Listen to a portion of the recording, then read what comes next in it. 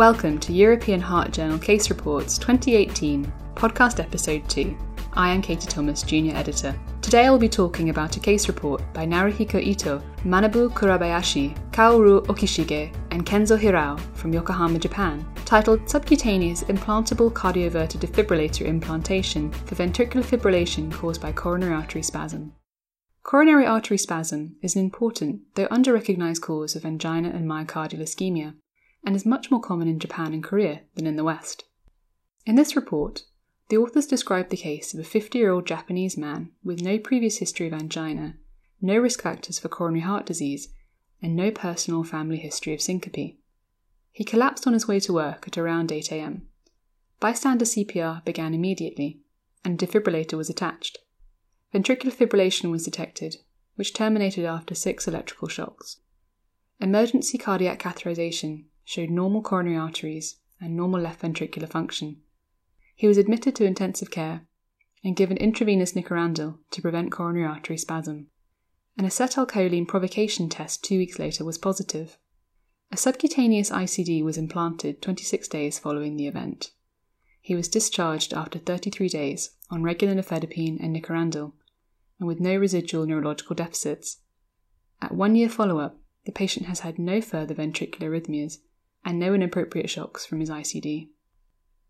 Firstly, a quick recap of coronary spasm. Coronary spasm is the sudden occlusive vasoconstriction of a segment of epicardial artery, which can be focal or diffuse. The dramatic reduction in blood flow is so severe that it leads to myocardial ischemia.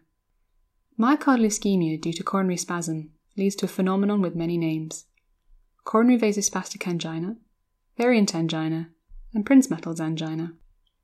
Whatever you call it, it's still not that common in Europe, and rates are falling, perhaps due to the now widespread use of calcium channel blockers, which are effective at preventing coronary spasm.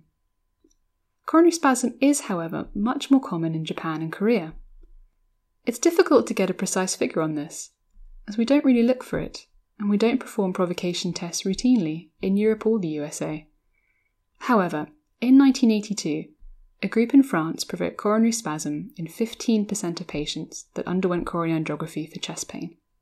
Compare this to a multi-center study in Japan in 2000, which showed that more than 40% of patients undergoing coronary angiography for angina had evidence of coronary spasm, and you begin to get an idea of how much more common it is there. Why are rates so markedly different between here and Japan?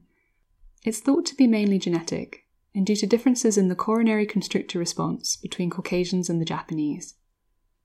What features should make us consider coronary spasm?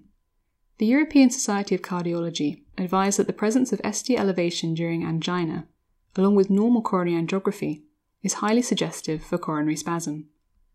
Remember that our patient from Yokohama, Japan, was found to have normal coronary arteries on angiography, and it was this, along with his clinical picture, which led the authors to a presumed diagnosis of coronary spasm, which was later confirmed with provocation testing. It's common for patients with coronary spasm to have normal coronary arteries. 41% of patients in a French study, and 70% of patients in a study from southern Japan, who presented with coronary spasm, had normal coronary arteries. There are other distinctive features that can suggest coronary spasm as a diagnosis. Attacks occur exclusively or predominantly at rest, and particularly between midnight and early morning, perhaps due to naturally increased tone in coronary arteries at this time of day. Other precipitants include cold weather and hyperventilation, and coronary spasm itself can induce further coronary spasm. Smoking is a recognized risk factor. Provocation testing is the main way to diagnose this condition. Provocation testing aims to recreate coronary spasm through the administration of provocative agents. The most common agents are acetylcholine, used in Europe and Japan, and ergonovine, used in the USA. There is a risk of arrhythmia during testing, and when spasms occur, they should be treated quickly with intracoronary nitrates. Tests are positive on the basis of chest pain and ECG changes, or the presence of severe coronary constriction. Physiological vasoconstriction can occur during these tests, but tend to lead to a lumen reduction of less than 30%, compared to the 75 to 99% you'll see in true coronary spasm. Vasoconstriction must lead to myocardial ischemia to be coronary spasm. In Japan, provocation testing is routine, My Japanese colleague tells me, surprisingly calmly, that he has sent at least 2 patients into VF during provocation testing. However, we do not routinely test for coronary spasm in the West. In 2000, a cardiology department in Florida reported in JACC that their institution had performed only 6 provocation tests that year, and the number was falling. By failing to look for and test for coronary spasm, we could be allowing patients with this condition to be labelled with other conditions, such as Takotsubo cardiomyopathy, coronary microvascular disease, and non-cardiac causes like esophageal spasm. We should not miss these patients, as this is not a completely benign condition. Infarct-free survival at 5 years is between 60 to 80% for Caucasians and 85 to 95% for the Japanese. How do we treat coronary spasm?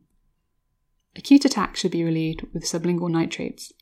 For prevention, calcium antagonists are effective in about 90% of cases, though some patients may need long-term nitrates for further symptom control.